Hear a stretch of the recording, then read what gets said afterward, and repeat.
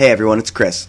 We try not to take things too seriously here on the Netflix Martyrs, but this week we lost one of the, if not the greatest writer on film of all time. So we would be remiss if we didn't take a moment to recognize Roger Ebert. Roger, thanks for every thumbs up and double thanks for every thumbs down. Alright, on with the show. A romantic comedy with no romance or comedy. A female lead that comes off more Dahmer than Deschanel. A fiasco and a failure, all rolled into one. This week, it's Death by Elizabethtown. The kids don't like it, no. The kids don't like it, no. The kids don't like it, no, they don't like it at all. I said the kids don't like it, no. The kids don't like it, no. The kids don't like it, no, they don't like it at all. I said the kids don't like it, no. The kids don't like it, no. The kids don't like it, no, they don't like it at all.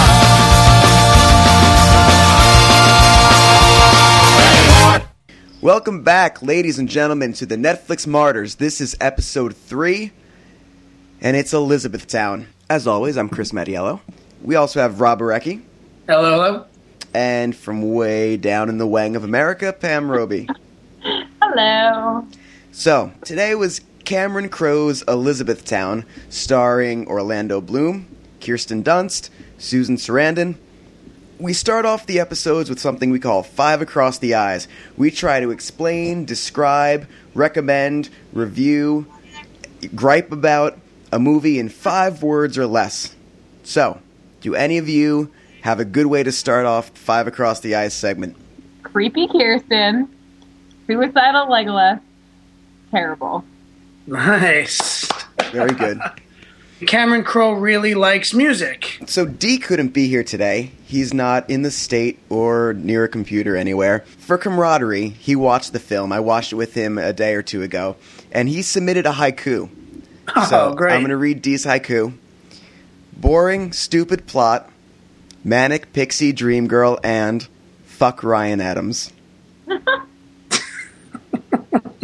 Fuck Ryan Adams, indeed. Yeah, a lot of Ryan Adams in this movie. A lot of My Morning Jacket.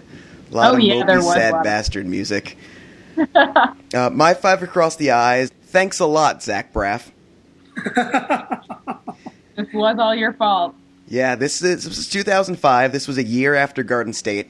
Now, from what I understand about the making of this film, Cameron Crowe had this script written for some time, and then he just decided to put it out a year after Garden State. In my mind, that means he saw Garden State and was like, oh, shit. Zach Braff made the same movie I was almost trying to write. I guess I should just rush this out. Maybe when he was writing it, he had a bunch of different endings for the movie and then couldn't decide which one he wanted to use, so he just threw all of them in there. Oh, yes. We'll talk about the multiple Return of the King-esque endings in this film a little bit later on. But let's start from the beginning. The movie opens with Legolas himself, Orlando Bloom, stepping off of a helicopter. We get the background story that he's a shoe designer, and he created these shoes called the Spasmodicas that have been hyped up, and he's being brought to this Nike-esque company where he works to be fired. And he's kind of going on this Green Mile-esque last walk through the building. And his girlfriend, who's Jessica Biel, is there, tries to console him, but he's clearly, at the start, mopey, depressed, sad white guy. I thought he pulls off an American accent nicely, but his character is very interesting to see that he starts off sad and remains sad throughout, I think, the majority of the film. He did have a couple interesting things about his character, though, which are revealed a little, in this part of the movie and then a little later on. I really actually like the fact that he mentions that he's collecting, last glances. He's started to see in his life that there is a look that people give him when they think they're never going to see him again. And going throughout the beginning of this, like you said, this walk of shame he's had to do, that he's collecting a lot of last glances, the last of which, of course, being from the lovely Jessica Biel.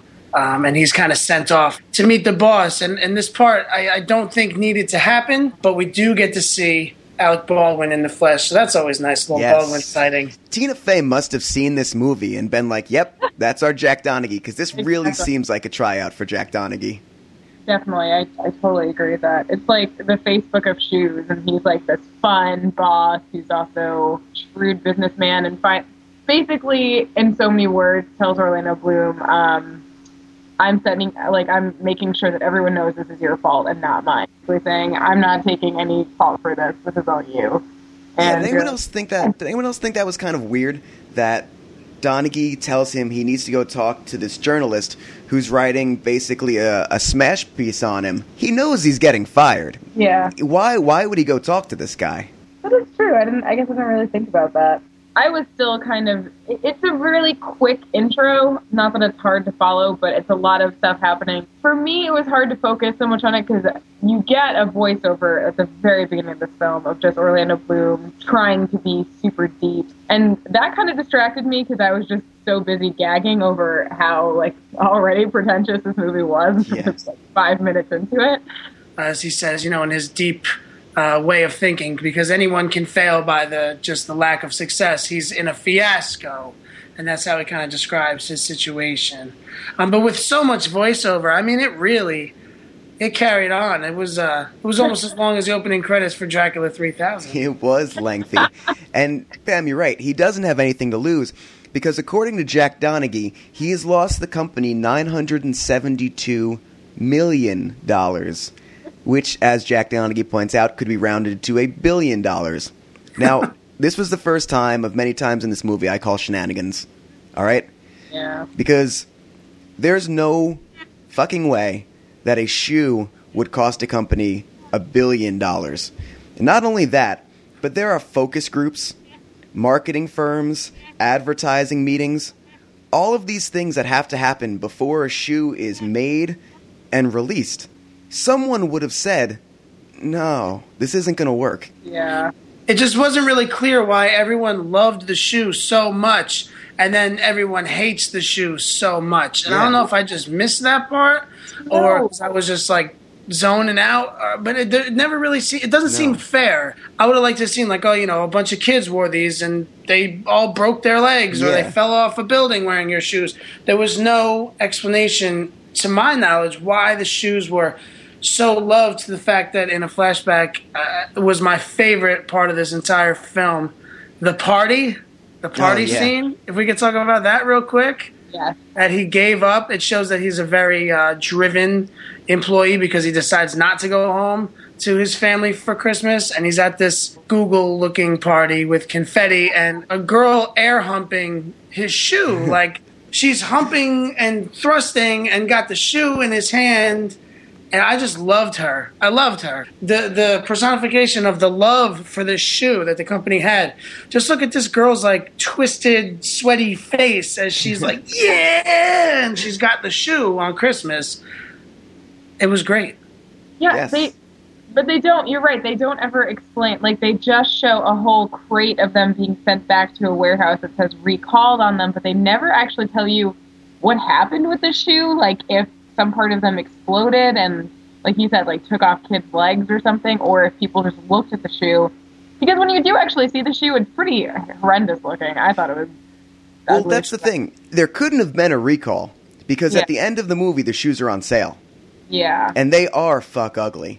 Yeah. But if you take off the little wings on the side, they don't look that different than any pair of sneakers that, a basketball player is wearing these days. Agreed, but yeah, those wings, those weird plasticky, they're these weird plastic flaps. It looks like, I don't even understand what was happening. But yeah, you're right. Someone in a focus group would look at them and go, "Wow, no one's ever going to want to wear those. Just it's never going to happen." But and who let the name Spasmodica get past the first round of development? It was terrible. Well, he decides to go home and kill himself, which seems like the correct thing to do if you're Orlando Bloom. But in the most in the most ridiculous manner possible. Maybe one of the three scenes. He's an engineer. It's true. He had to engineer a good death, I guess. One of the maybe three scenes in the movie that got a genuine laugh out of me. Yeah, he is going through his apartment, just basically... Also, quick creepy thing here. So, like we said before, he was dating Ellen, who is Jessica Biel. when you see his apartment, his computer has a screensaver of her face. I don't understand making anyone's face my screensaver, but anyway. So he's going through his apartment, he's getting all his valuable stuff, and he's throwing it out on the curb. All of his cool gadgets are out on the curb. He doesn't want them anymore because he is going to end his life by taking out an exercise bike and duct taping a kitchen knife, like a really sharp kitchen knife, onto the handle so that every time the pedals go, the knife plunges in towards where his chest is going to be. And he hangs a pair of spasmodicas on the handle of the bike. That's right, as a suicide note, basically. Yeah, he's gone full Elliott Smith at this point. He's just... he knows there's nothing left. Hot Jessica Biel left him. Hot Alec Baldwin fired him. He's got nothing. But he does have his family, so he thinks. We find out that his father has died. The cell phone call from his sister is what saves his life. First of all, do you know how many times you'd have to get stabbed, I think, with this knife to die? Like, maybe 100. And then the phone rings and phone rings and the phone rings. His awesome, like, super high-tech Nokia flip phone, circa 2005, is ringing and vibrating and ringing and vibrating, and it's his sister. And he keeps asking, can I call you back? Can I call you back? Which just seems so cruel. Could you imagine if he did go through with it and his sister's like, I just talked to him. Like, he said he would call me back. Like, the whole time it just sets up his kind of selfish personality. And the whole driving force of this movie is that their beloved father has passed. He had a heart attack while visiting family.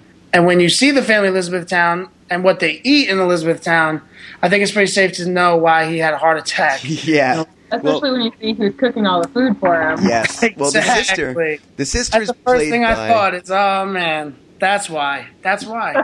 The sister is played by the hilarious Judy Greer, who is not really given anything to do in this movie. I mean, she's great. She's great on Arrested Development. She's great as a voice actress in Archer. But she's just not given anything to do except be sad and be Orlando Bloom's cell phone link between the family and Elizabethtown. Mm-hmm. The mother, by the way, played by Susan Sarandon, is also really wasted in this movie. She's not given anything to do except a couple really, really sad quote-unquote comedy scenes. So sad. So embarrassed for Susan Sarandon. Yes. Yeah. Oh, yeah. She's trying so hard. She's just, like, so happy to be there. Like, I imagine her just, like, being really, like, nice to the crew and, like, nice to the cast. It's like, all right, I'm gonna nail this scene. And it's like, oh, Susan, you don't even know. No, her scenes are terrible. And we won't get to them. They were bad. So the family shoves him on a plane. After all, he doesn't have anything to do anymore. They send him to Elizabethtown, Kentucky. And on the plane, he meets Kirsten Dunst, the character Claire. She moves him up to first class, and then she's extremely creepy. Yeah. Oh, that's why I added that qualifier in my 5 across the eyes, because I don't know who thought she was being charming in this movie. I don't know how she thought she was being charming in this movie. She is basically like the female Edward Cullen, but on some sort of crazy mood-enhancing cocktail, because she's super hyper, but also lurking in the shadows, weird. She has a lot of these strange, like, moments of wisdom where she tries to say something deep, and it just is, it's awkward and weird. Like, where she's talking about people's names. She's like, oh, I've never met a Mitch I didn't like, and Ben's are very mysterious. And she says a lot, but she never says anything. Yeah. 60B! Yeah. Yeah. I was going to say, that's probably the creepiest part. So she gloms on to the one dude on this flight in a very obvious, just, walking past, but I'm going to sit down and talk to you about your life and people in your life and tell me what's wrong, and I'm here to lend an ear. Then she's like, oh, I know every place you're going to. I know all of these towns. I'm going to draw you this map, and just in case you get lost, even though I keep repeating the phrase 60B, don't miss 60B, which is like the biggest hint that he's going to miss it later on in the film. Yeah, Chekhov's highway. Yeah. She writes down every single number she could possibly think of, like her fax number and cell phone numbers, and she gives him her email address, like, if you need anything, call me, don't hesitate, I'll help you out, buddy. And even when he's leaving the plane, she's like giving him these weird winks. It just looks like something's wrong with her face, like she's having muscle spasms. And I mean, he's pretty clearly not interested, a little disturbed by her, which I thought was his most normal response this entire movie. Absolutely. And even as like they're walking away from each other in the airport, she runs off the plane after him to keep yelling 60B at him as he's walking down the terminal, like to get the hell out of the airport. 60B. Don't forget, 60B. Okay, thanks.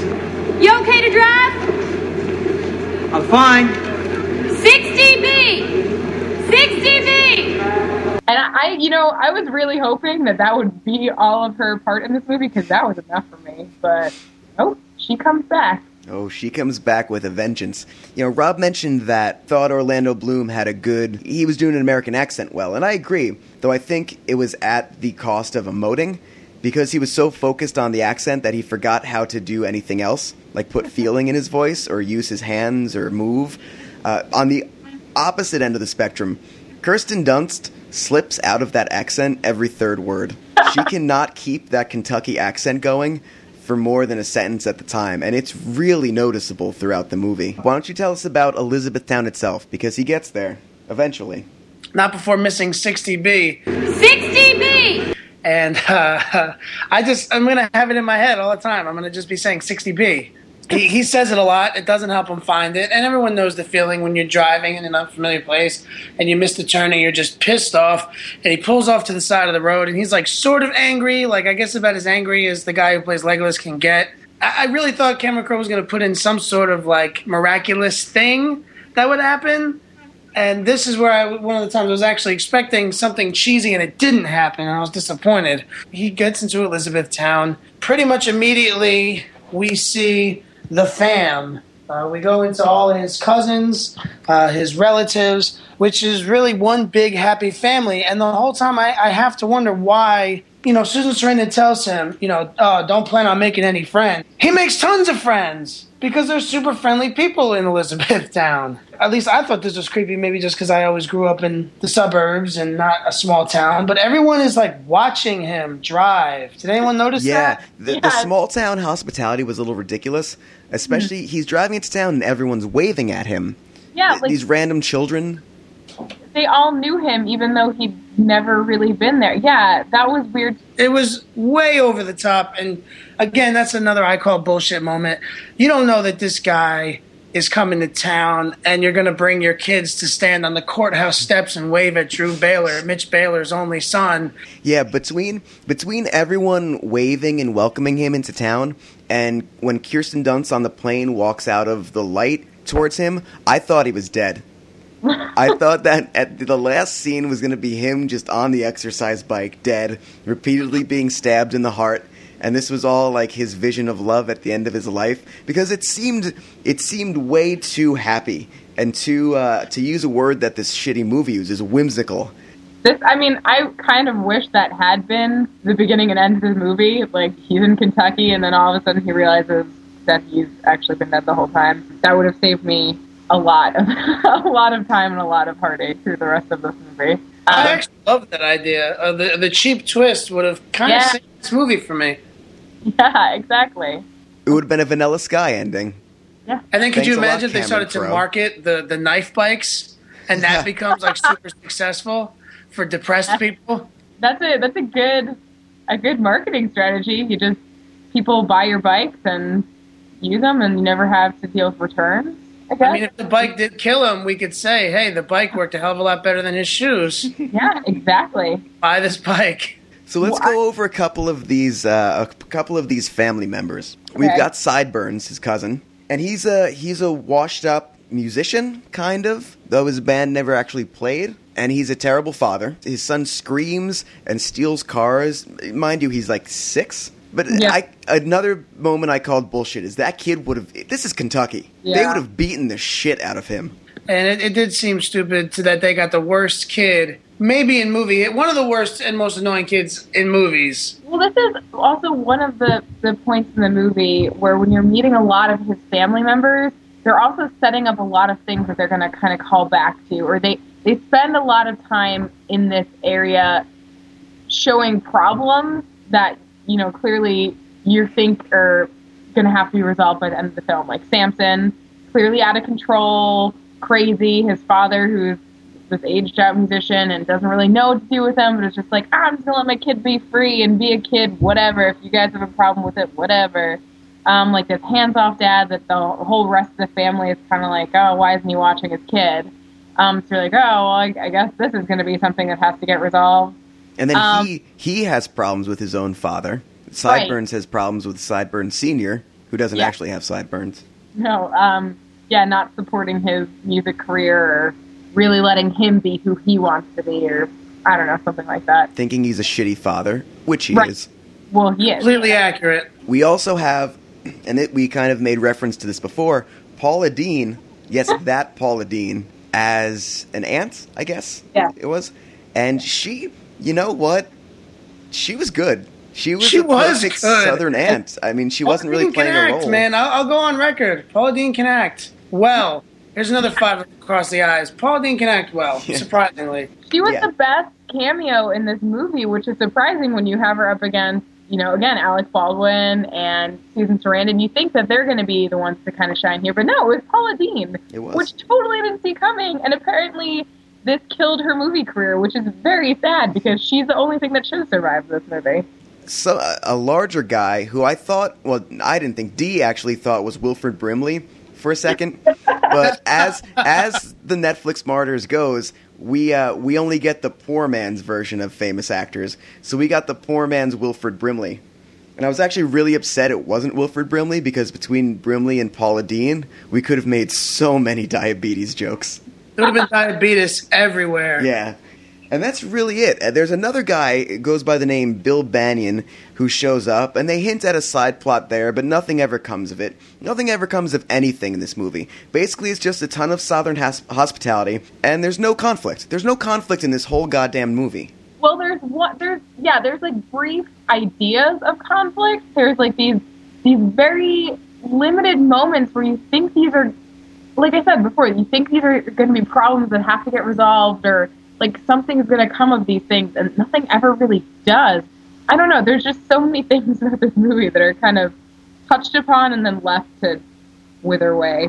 I just would have liked to have seen, why is Mitch the guy that the whole town loves so much? I mean, like, he certainly was not a bad man, but his own family didn't seem to care that much. When he talks to his sister and things are going bad, he checks in with her periodically because, like as Chris mentioned, she is his lifeline between his two lives. And now their mother, Susan Sarandon, is learning how to cook organically, and she's just terrible at everything she touches. All these little things that she does to parlay her grief, she's just bad at. And it's just like, she is just that good-looking trophy wife. And I hate that the movie went there with her, because Susan Sarandon's so likable, the character was so not. He asked his sister how to call her back. She tells him to pretty much dial hell, and she'll pick up the phone. Hanging out with Susan Sarandon in the kitchen and learning to cook doesn't really seem like hell to me, especially when, again, no one in this movie does anything that bad, but they're either loved or hated for it.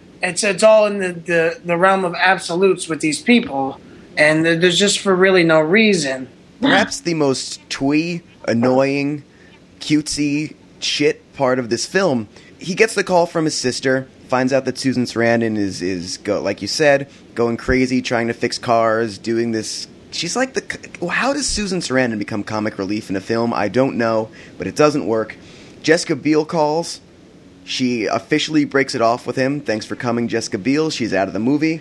And then he decides to call Kirsten Dunst's character. Yeah, I mean, I thought he hit rock bottom when he was trying to tape a kitchen knife onto his exercise bike, but no, apparently rock bottom is thinking, hey, that really creepy chick on the airplane, yeah, I'm going to call her now. And this is what I'm going to do with my night. The cute concierge at the desk of his hotel was clearly into him. Yeah. If he was looking for some kind of pity sex, he had it. Yeah, I agree. But no. No, she was impressed by, big spender. Yeah, he throws down the company card on the best room he could have, right up in the honeymoon. I guess the whole floor was really a wedding suite of the juxtaposition of, I guess, a happy life he sees, which is, I think, to me, the only subplot, so to speak, of this film that sort of works. Chuck It's not. and It's Claire. not even. I don't know if you can even call it a subplot, but it's like a mirror to his own life. He sees people who are very happy to be together and in love, and friends and family that are happy for them being there. You know, their parents are there, their friends are there, and he's stuck as like the only not person invited to the whole shindig. So he has nothing better to do, literally. I mean, he's got plenty of real people he could try to make a connection with and could probably get to know them just as well, if not better, than he knows Kirsten Dunst from the airplane creepo encounter, and yet he decides to call her. He's on the floor with the Chuck and Claire wedding. Chuck and Cindy? Chuck and Cindy. Claire is Kirsten Dunst. Yeah, the Chuck and Cindy wedding, and he's feeling all alone, and he calls Kirsten Dunst. And Pam, tell us about this dialogue. Oh, God, I don't even... It's just some of the most, like you said before, Kirsten Dunst saying things that sound like they should be deep, but there's nothing there. But it's a whole conversation of them doing it back and forth to each other. So Drew, who's pretty much been a couple word kind of dude this entire film, to this point, we've known him as this kind of like, you know, down in his luck, used to be shallow, all about money and having the hot girlfriend dude. Now he's suddenly like this deep emotional guy, and he's ready to open up and bare his soul to the most annoying human being on the planet. And somehow they connect, and they have all these things to talk about with each other, like, do you ever wonder about this? Or do you ever feel like this? And they're like, yeah, you know, you totally get me. These totally blanket statements that aren't very deep at all, but you get me. You understand me. And It sounds like two 15-year-olds getting high for the first time. That's what they say, huh? Yes, that's what they say. I've always wondered this. Who were they? You know. Them. Them. The inimitable collective them. And who says we're supposed to listen to them? They do! Well, yeah, definitely that is a really good way of describing it. And they do it for apparently the entire night. They can't get enough of each other's half-thought-out ideas. You know, they're falling asleep on the phone together, and they're getting drunk together over the phone, and it's super, like you said, it's super tooth-achingly, it's such forced sweetness from, like, the two least likable leads I've ever seen in a movie that you just wish it would end, but it doesn't. And so they decide that after talking all night and realizing that they have all these connections, that I might as well just stay up. You guys, do you want to meet up? And they're like, yeah, this is going to be good. We're going to really solidify this phone conversation by hanging out. They get to each other and they realize they've talked about all of the deep things they had to say while they were on the phone. I mean, their whole relationship just does, it continues to seem completely unreal. If you just put yourself in the position of Orlando Bloom, like I wouldn't even have remembered her name if I was him, first of all, let alone be like, I think I should drive to meet this person. It's just creepy stewardess lady. That's it. Yeah, super creepy stewardess. Again, remember, I know in the little vampire movie mini episode, we talked about why I didn't like Twilight. A lot of it was because of the inappropriate responses to people being super creepy. And this is the same thing, except in a boy version. If a girl is that weird right off the bat, you shouldn't be like, oh, I'm going to call her and talk to her all night and then drive to meet her. But let's just say it's a man steward and a female passenger. How much more creepy would Kristen Dunst's advances and dialogue become? So the next scene, you know, you thought her being on the plane was kind of creepy. No, it gets creepier. So they meet in the morning and she's like, well, I have to go leave for a flight to Hawaii. She takes off and he's left to keep dealing with very old plots and is just tired. And he goes back to the hotel, talking to Claire, and he thinks Claire is in Hawaii or on a flight to Hawaii, something like that. Yeah, comes up behind him, puts her hands on his eyes, and he is overjoyed to see her when she reveals that she has been there the whole time. He's not like, oh, hey, aren't you supposed to be on a flight somewhere? Why are you still here? What are you doing creeping around behind me? No, this is, again, acceptable to him. Now, we failed to mention that by this point there's been about 15 songs and music kind of montages that have happened. I think he uses every song he's ever heard that he didn't use in another movie. And he's had such good uses of music in other films, you know? The stereo over the head in Say Anything is iconic. But there's nothing in this film, music-wise, that works. I mean, especially when sometimes the lyrics of the song are specifically pointing out what's happening in the scene. Mostly like when he's with Sideburns and he's talking about something with my brother or something. And it's like, all right, like all the songs are very well chosen to go where they go.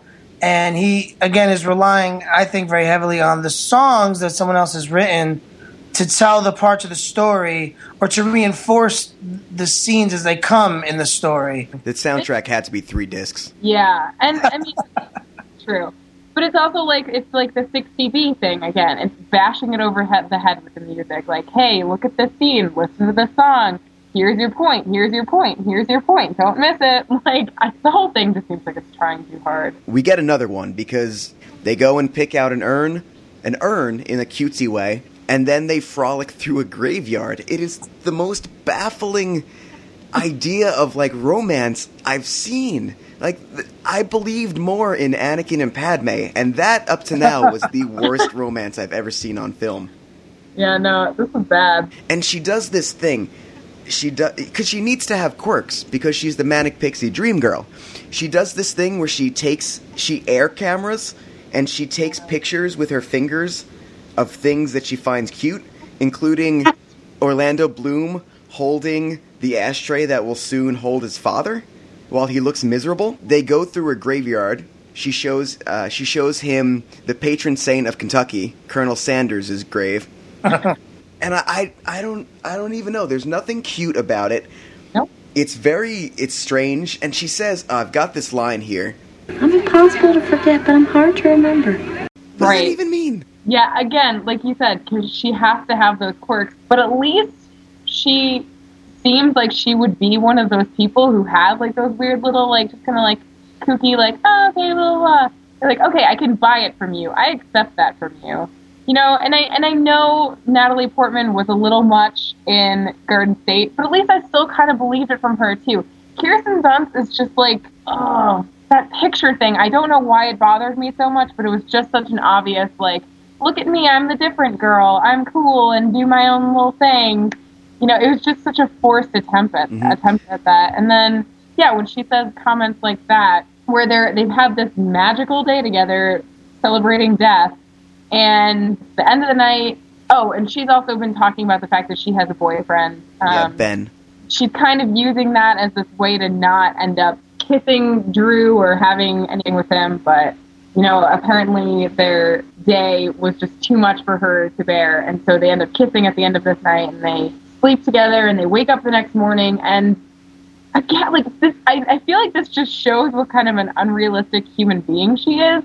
How delusional she is as a character. She wakes up before he does and is basically trying to get him to spend time with her in the morning or to tell her, like, oh, please don't go, stay with me, I'm in love with you. He's apparently a very heavy sleeper, so she's stomping around, knocking over dishes and going, ooh, ha ha ha, and looking over at the bed. Yeah, there's 2 things in this scene, one that I really liked and one that actually made me quite angry.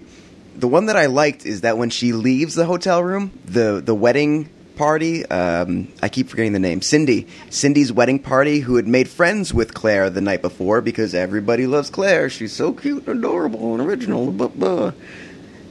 They laugh at her and they do like the woo because she's wearing the same clothes she did the night before. I thought that was a funny little gag. It sounds stupid, but it works actually kind of well with the editing. And before that, they directly compare Kirsten Dunst's character to Audrey Hepburn. Did you notice that? That Audrey Hepburn's on the TV looking for her shoe, and they cut to Kirsten Dunst? Yeah, absolutely. That offended me. That was offensive. You should have been offended. I totally forgot about that. And also, good call, because that's another thing that's just never explained.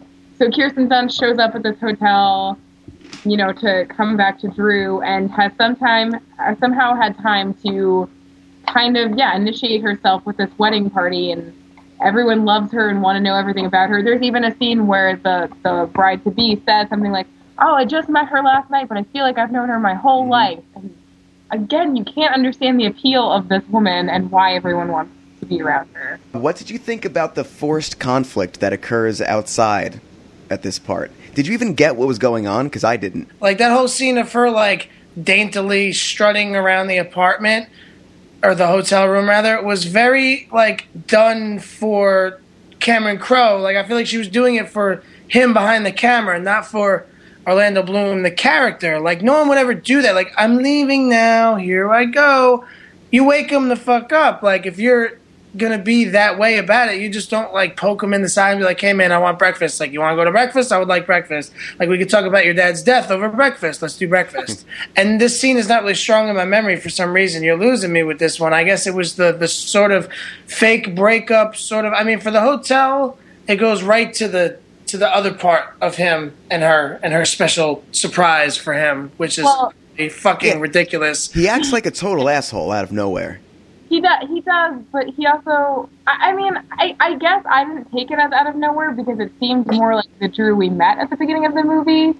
He is so self-absorbed about this, this colossal failure and how his name is going to be ruined and how, he has no future in the shoe designing world anymore, which apparently was his dream. And so he's outside telling her, like, I'm a big failure. You don't want to be around me, basically.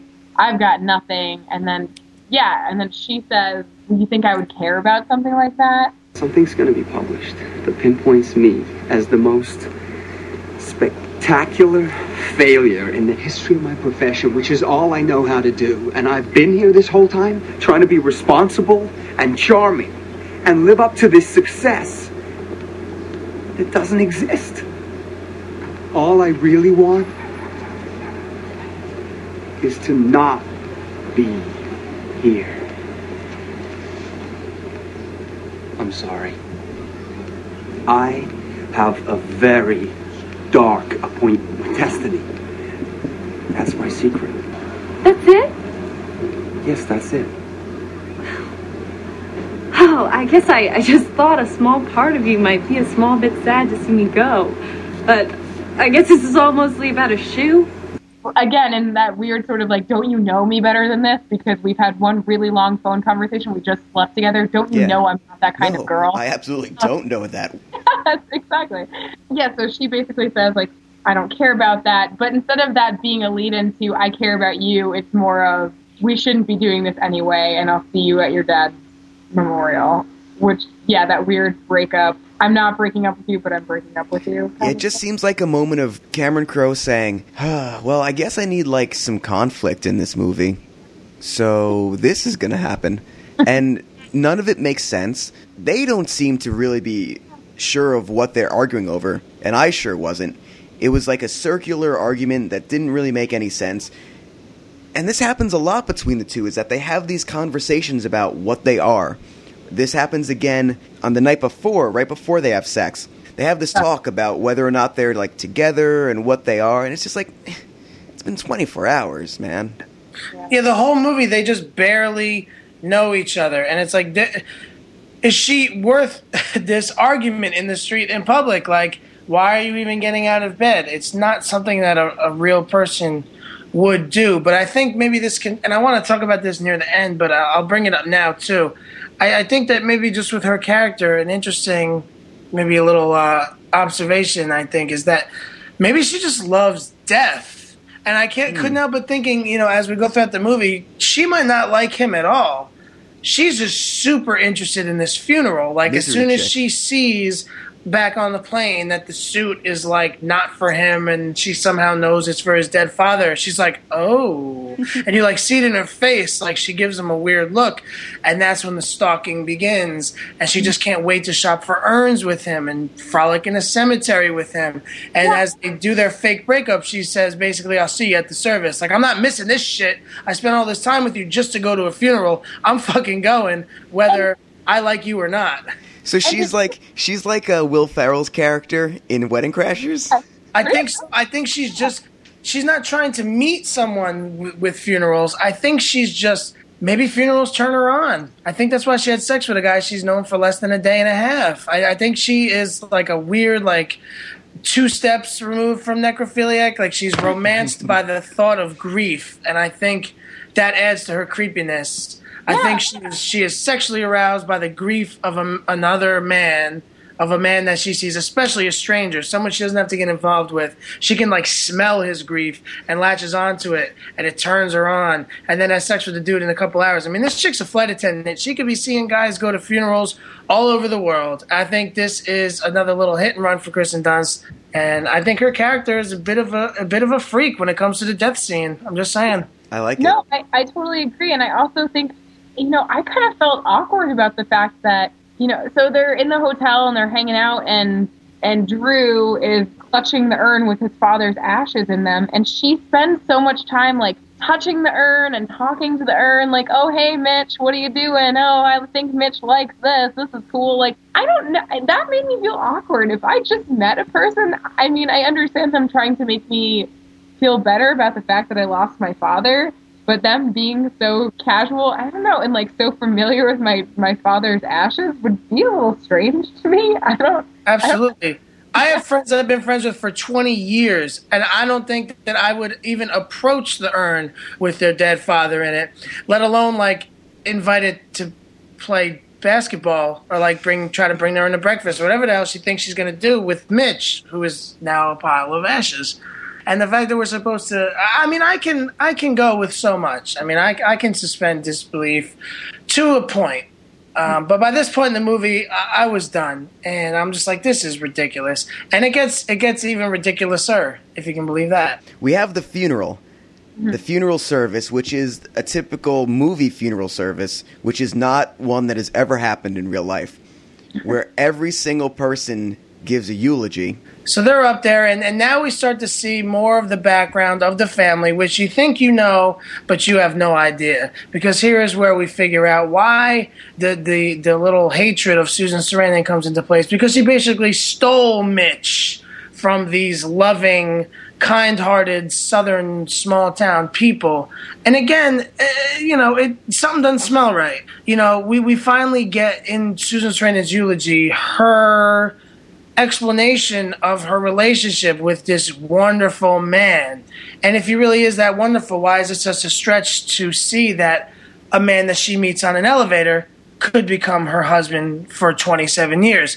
Now, that was the little backstory of them. They meet on an elevator, I believe, in Tokyo. Again, completely random. Yep. And I could imagine that Cameron Crowe could come out with a prequel to Elizabethtown called Tokyo, in which a young Susan Sarandon and a young Mitch meet on an elevator for the first time and have a wacky romance in an Asian subculture.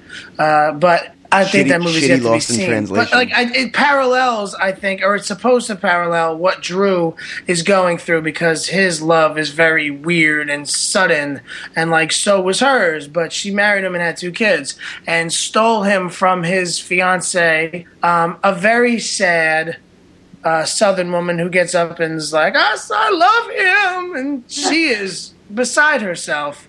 And Susan Sarandon's like, hey, motherfuckers, I'm taking tap dancing now. Check this out. Oh, God. In that point in time, you ever watch something and you kind of like, your face gets a little red because you're like, oh, this was that moment for me. So bad. She just drives it home for me with that. For me, it was the boner story that she tells up on stage. Oh, God, yeah. How could I forget that? She's talking about her neighbor who, she is grieving but doesn't know really how to grieve, so she's doing all these lessons. And yeah, she basically walks up on the stage. Again, another instance in this movie of kind of an inappropriate response to something. Yeah, it goes from a eulogy to a stand-up routine.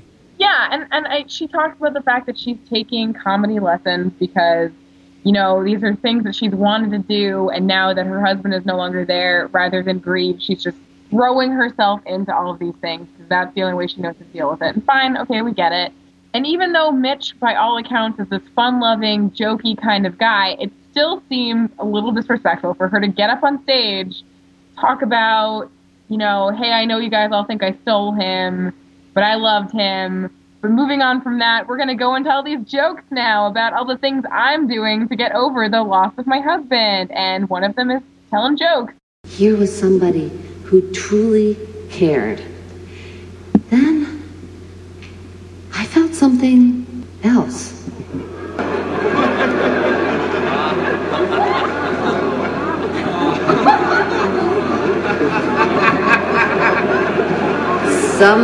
something huge.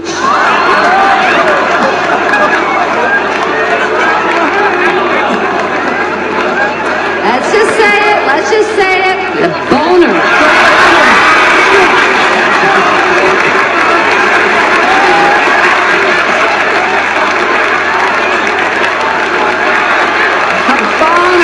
That's what I get for trying to do everything myself.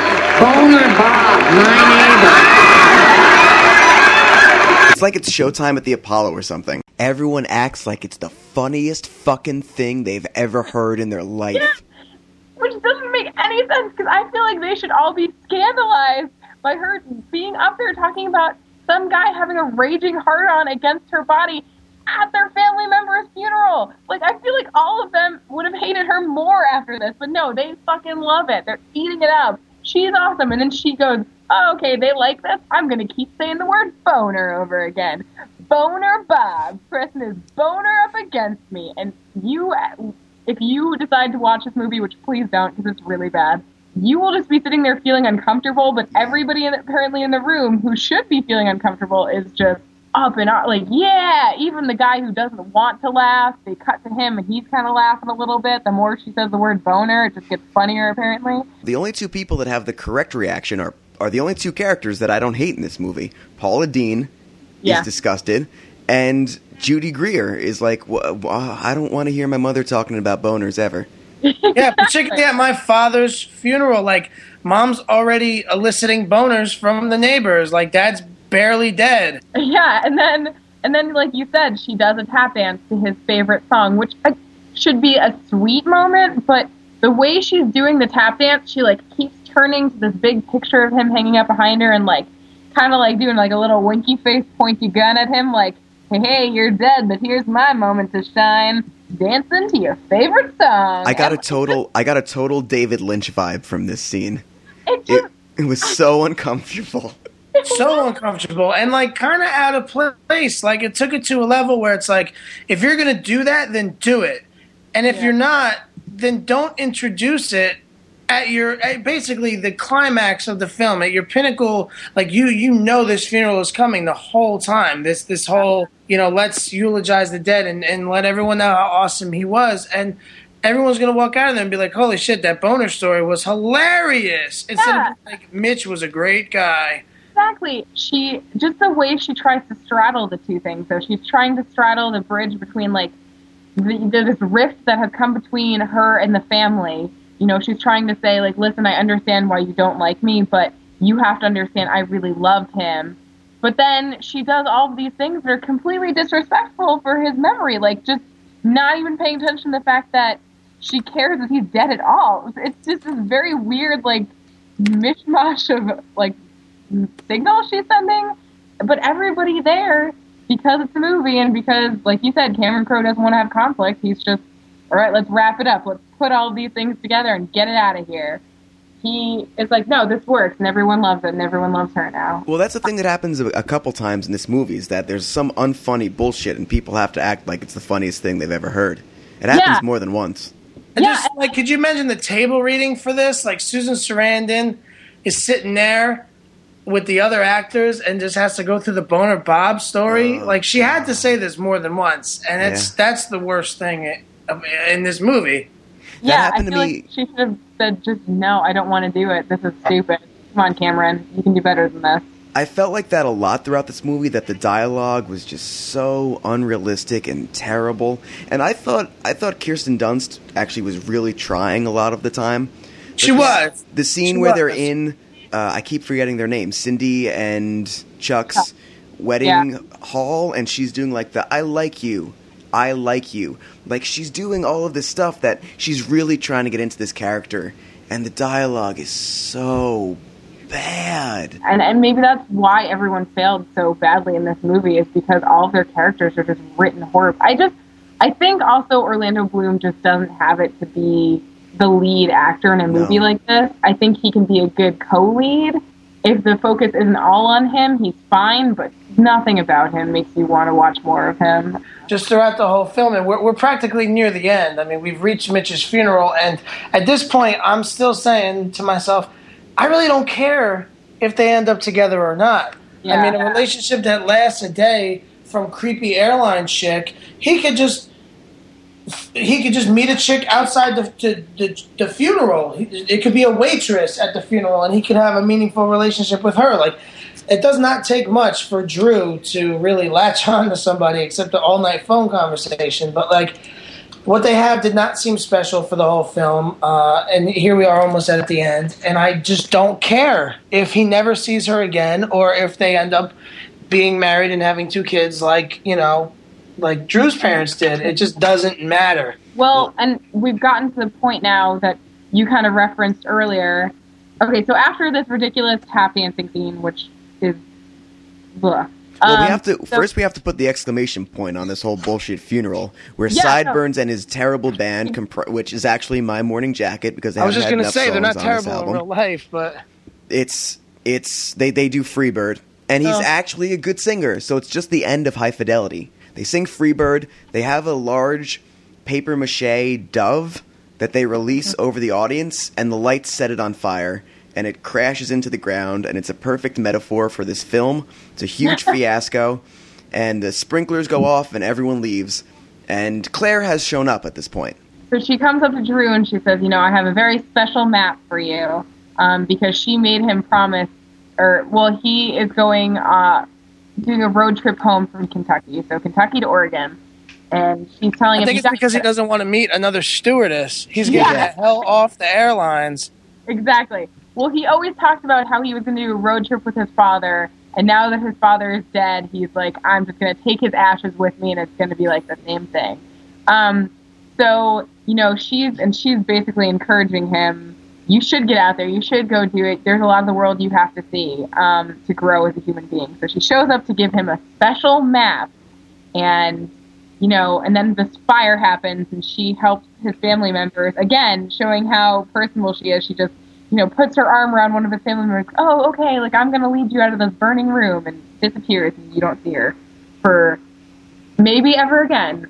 It would have been great if that could have been the ending right there, but no, of course not. The map is monstrous. I have science textbooks smaller than this map that she gives him.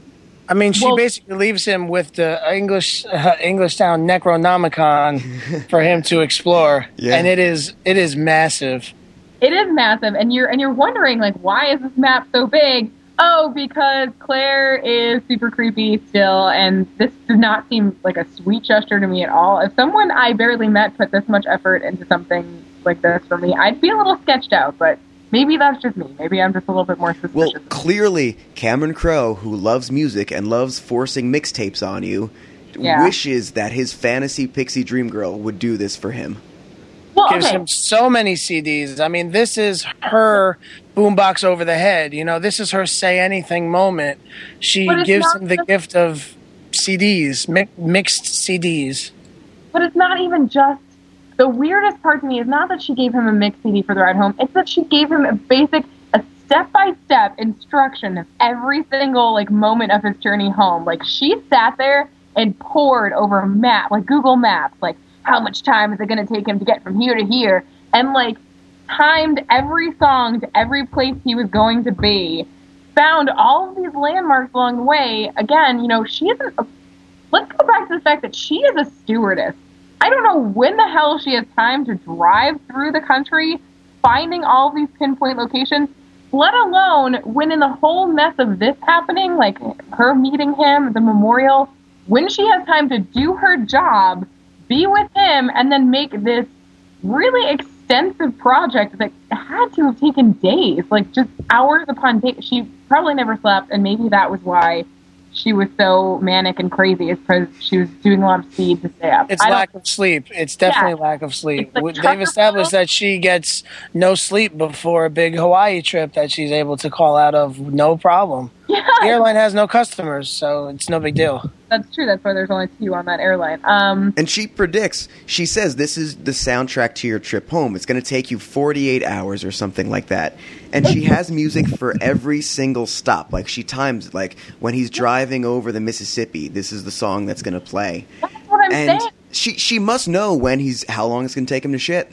She must know there's not going to be any traffic miraculously anywhere on his trip. You can only suspend disbelief so far. And not only that, if someone I just met gave me a bunch of music I've never heard before on a solo road trip home, I probably wouldn't listen to it, and I would just hope I never saw them again. Yeah, okay, no, the weirdest part to me, though, is there's one moment on the CD where, and I don't know how she predicts this one, because this is a big stretch for me.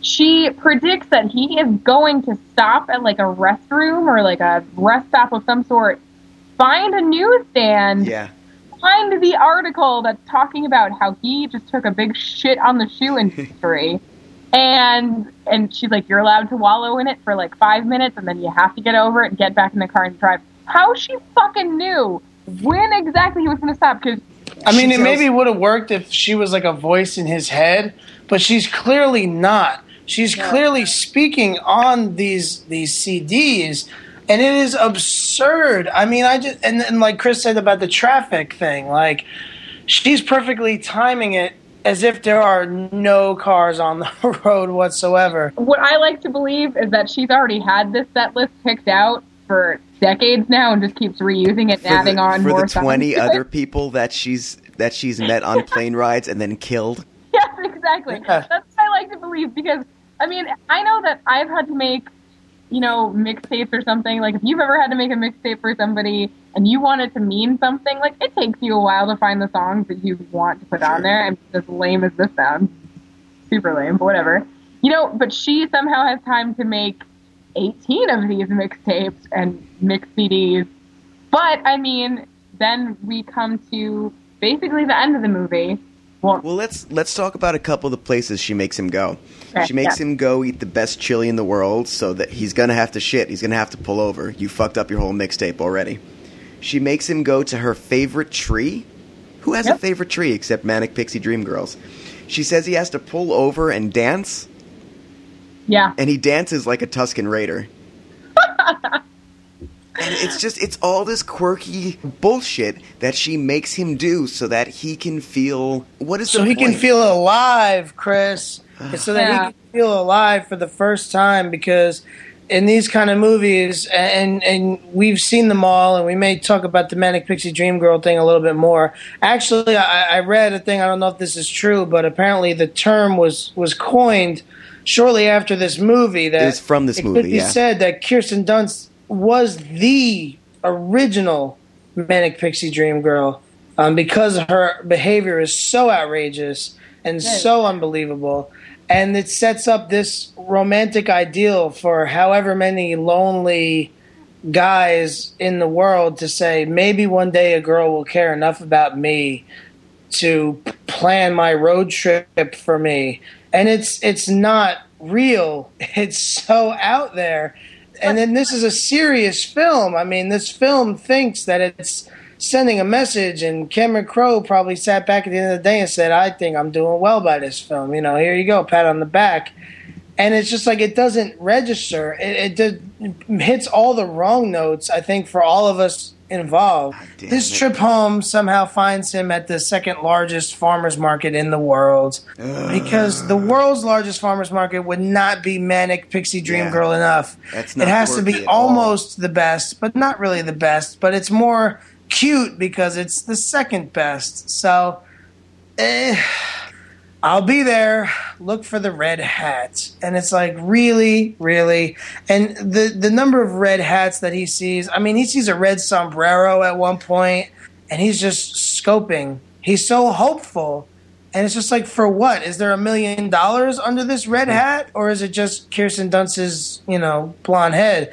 And as it turns out, it's the second one. And there she is. She has been waiting for him at the world's second largest farmer's market. She's probably had a couple of quiches.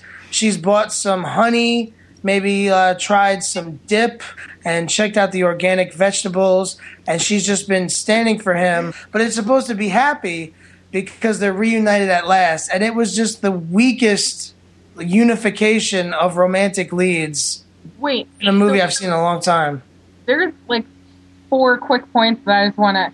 So, going back to the stops on the road trip and going back to, Rob, your earlier thing about how she might like death, She does make him stop at the hotel where Martin Luther King Jr. was assassinated, which got turned into a museum. But when you were talking about the whole death thing, I was like, oh yeah, she does make him go look at the room and he got shot in, doesn't she? Oh yeah, that's cool. That's a really I think that supports the argument. She loves death. It does. Going back to the end of the movie, like you were saying, the fact that she timed this road trip for there to be no traffic, but considering there probably was traffic and he probably made pit stops longer than she expected, and maybe he slept a little bit later than she wanted him to, she had to have been at this farmer's market for like a good day and a half, probably, before he got there, which it might be the creepiest thing that she's done in this whole movie, but again, he just eats it up, loves it, loves that there's some girl who's willing to wait at the world's second largest farmer's market for him. And the note she leaves him, she says, look for the girl in the red hat. Where he finds that note is in his Spasmodica shoes, like we talked before, on this little shoe display. So she knew that they were going to be selling Spasmodicas there. Again, how the fuck she knew that, I don't know. But she finds them and decides she's going to tuck a note in there, which no one else decides to fuck with this entire time. So maybe she was just lingering around that tent, making sure no one found her note but him. I mean, I think she camped out there for days and put the note in. Like, she saw him in the distance and was like, oh, shit. Like she had, like, a blue hat on at first and was like, oh, let me put the note in the shoe. Now it's time for me to switch to the red hat. And again, Pam, thank you, because the note in the shoe, it was so ridiculous, I forgot about it. And now I'm being reminded of it very clearly because this was another I call bullshit moment. The whole movie was an I call bullshit movie. It's not realistic whatsoever. It doesn't make any sense. And then you get to the point where she hides the note for him, and it's just like, there is no way. And like, what farmer's market sells top of the line athletic shoes? What are the chances? They're not good. And then what are the chances that anybody should watch this movie are also not good? I've got some trivia about this film. Originally, Jane Fonda was cast in Susan Sarandon's role, but had to drop out. Really? Indeed. And also, some people that auditioned for Orlando Bloom's part include Ashton Kutcher, Colin Hanks, Sean William Scott, Chris Evans, and James Franco, with Sean William Scott being the closest to getting the role other than Orlando Bloom. Really? Huh. Stifler might have worked. I could have seen Colin Hanks. I could have seen Colin Hanks doing it, honestly. And, I mean, not that the movie would have been better, but at least he would have been a little bit more likable. Up for the Kirsten Dunst role was Jessica Biel. She was actually initially given the role until Kirsten Dunst was able to free up some time and took the role. And that's why Jessica Biel was given that consolation role. So imagine this movie with Jessica Biel and Sean William Scott. I can't imagine Jessica Biel being... as much as I didn't like Kirsten Dunst, I feel like I would have hated Jessica Biel even more. Yeah. Any attempt that she had to be quirky would have just been like shooting myself in the face. Like, I feel like that would have been really bad. And here's the thing that I found the most interesting. So the original cut of this film was shown at the Toronto Film Festival, and it was disastrous. Cameron Crowe cut 18 minutes from this film. No way. This movie was 20 minutes longer. How? It must have been. I mean, the funeral, the whole like funeral scene would have been longer. I think maybe them trolloping through the graveyard would have been longer. They may have gone to like a morgue. Well, there was an ending that was cut. There was an additional epilogue that, just listen to this fucking... An epilogue reveals that the shoe designed by Drew turns out to be a hit as it whistles with every step. Wow.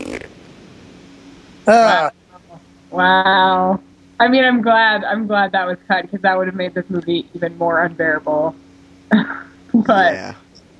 Well, wow. As one other thing, as Rob mentioned, this is the movie that coined the phrase "manic pixie dream girl." Nathan Rabin of the AV Club, in his "My Year of Flops" column, described her as a bubbly, shallow, cinematic creature. And also, his "My Year of Flops" column, this was the first one he ever did. The rating system is failure, fiasco, or secret success. Nice. So he owes a little bit to Elizabethtown, sadly. It's probably its most infamous totally. thing. Now, how much do you think this cost? Ooh, that's a great question. I mean, can we talk about if you talk about the budget, I would imagine that a whole lot of it went to salary because of the cameos, unless Alec Baldwin was deciding to have a charitable bone in his body and not work for money, but I don't think so.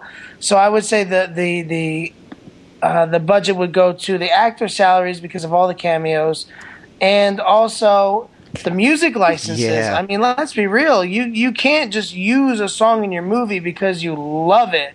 I mean, you got to pay. You got to pay good for that stuff. I have no idea. I can't even venture a guess. It's probably something I'm going to be like, really? That much money went into this movie? But go ahead. Was it $1 billion? Which you could round, or 1 million? No, 1 billion. Rounded up from 900. Was it $973 million? Close. It was. It's close. It was $45 million. Oh wow. Do you want to guess how much it made? 22. Yeah. It made its money back. It made $52 million. Really? Okay. But was still considered a pretty massive flop for a Cameron Crowe film. Yeah, and I'm surprised that many people saw it, because I remember it coming out in theaters, and remember having no interest in seeing it then, and then remember it leaving theaters. Yeah, so that's Elizabethtown. So here comes the point in the show. Netflix or not flicks? Should this be added to the listener's instant queue right now? 60B! No, not flick. Don't. I mean, we told you everything that happens in this movie. I know maybe the name Cameron Crowe sounds appealing to you. Maybe you really like some of his other films. This is not one of his good ones. This is not one he should be remembered for. Hopefully he locks us in a vault somewhere and never shows it again. Don't do it. I'm going to agree. I'm going to agree with Pam big time, because like I said in the very beginning, I did not have fun watching this movie. Like, it wasn't bad enough, like some of the other films that we watched, that is either like a nostalgia trip or like I can identify with in any way. I mean, I remember pausing the movie to like get up and use the bathroom like 35 minutes in, and I was like dismayed that there was like still an hour and 10 minutes in this movie. I'm like, are you kidding me? And if you're a Cameron Crowe fan, this is easily one of his, duds of a film. And I actually, this movie made me think I don't like him very much. Like, I don't, the way that this movie sours his other movies. It's like I watched this and I'm like, oh yeah, I really didn't like Almost Famous. I really didn't like Jerry Maguire. That movie kind of sucked. Like, say anything. Like, it's kind of cheesy. Like, this movie made his other movies that I thought were okay actually worse by viewing this film. So actually, I would say if you are a Cameron Crowe fan, please don't watch this movie if you haven't seen it, because you may rethink your opinions on some of his other films. There's no real good chemistry. There's nothing. And I enjoy a bad romantic comedy every once in a while. Yeah, I'll admit it, but this just, no. There's just nothing there. Don't do it. Yeah, I'm also not going to recommend this. If someone in my sophomore year creative writing class brought this to the table, I would have laughed at them and told them it was terrible and had no conflict, no characters, no nothing. And the movie is nothing except a 2-hour time sink. And I couldn't believe how long it went, how many endings there were. Not a good movie, not a recommendation. I texted D. I asked him if he would recommend this movie, and he just texted back, "Go fuck yourself." So I think that's very good. Yeah, I think this is an 0 for 4. Not flicks. Do not watch this movie by any means. Please let it die. In fact, just go vote it 1 on Netflix. Because that's what I did. Your recommendations, without even seeing it, your recommendations will be better off for it. Like, if you loved Garden State, it's a 1-star at best. Trust me. If you me. loved Garden State, and you're just thinking to yourself sometimes, I wish I could watch that again, but shittier, then go for it. I mean, yeah, but this is even shittier than like shitty Garden State. It is, and that's amazing, because Garden State's not a good movie. It's an annoying film. I'm glad I didn't have to pay to see it. And it makes you feel bad for the people who are in it. It was misguided. It was a misfire. If you hate Susan Sarandon, watch this movie. All right, well, that was Elizabethtown. For the next episode, we're doing a WrestleMania spectacular. because the biggest wrestling event of the year is coming up right around the corner in April. It's the first event in April. So for our first Netflix Martyrs podcast in April, we're going to be doing The Bounty Hunters, starring Trish Stratus. Oh, wow, that is like a throwback WWE star. I was expecting maybe something rock related or even Stone Cold, but A John Cena classic. John Cena classic. What was that? The Marine? That Yeah. one. I actually saw that. What is wrong with me? And that's why we're on this show. All right, Rob. Netflix Martyrs, man. What are you gonna do? We'll be back with some Trish Stratus classics. I cannot wait. Wait, when did this movie come out? Do you know? Is it like now Trish Stratus or like in the heyday Trish Stratus? I think it's post, like just after she retired. So all maybe right, like all right. So 2008. it could go either way. I'm looking forward to it. That's going to be very interesting. Not the WWE star I would have expected. So well done, Chris. Well done. Throwing a curveball for this one. I'm turning heel on this podcast, hitting Pam with a steel chair. Guys, thank you for joining me once again. Thank you. Yeah. And if you've made it this far, congratulations. You get a gold star. Peace out, everybody. And remember, if you like the show, go to our website, netflixmartyrs.blogspot.com. From there, you can find us on Facebook, or you can email us, netflixmartyrs@gmail.com.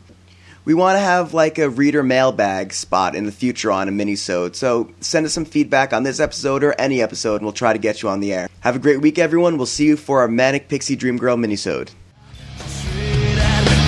Just to throw it away. I want you to be free. Don't worry about me. And just like the movies we play out on the last scene, you won't cry, I won't scream.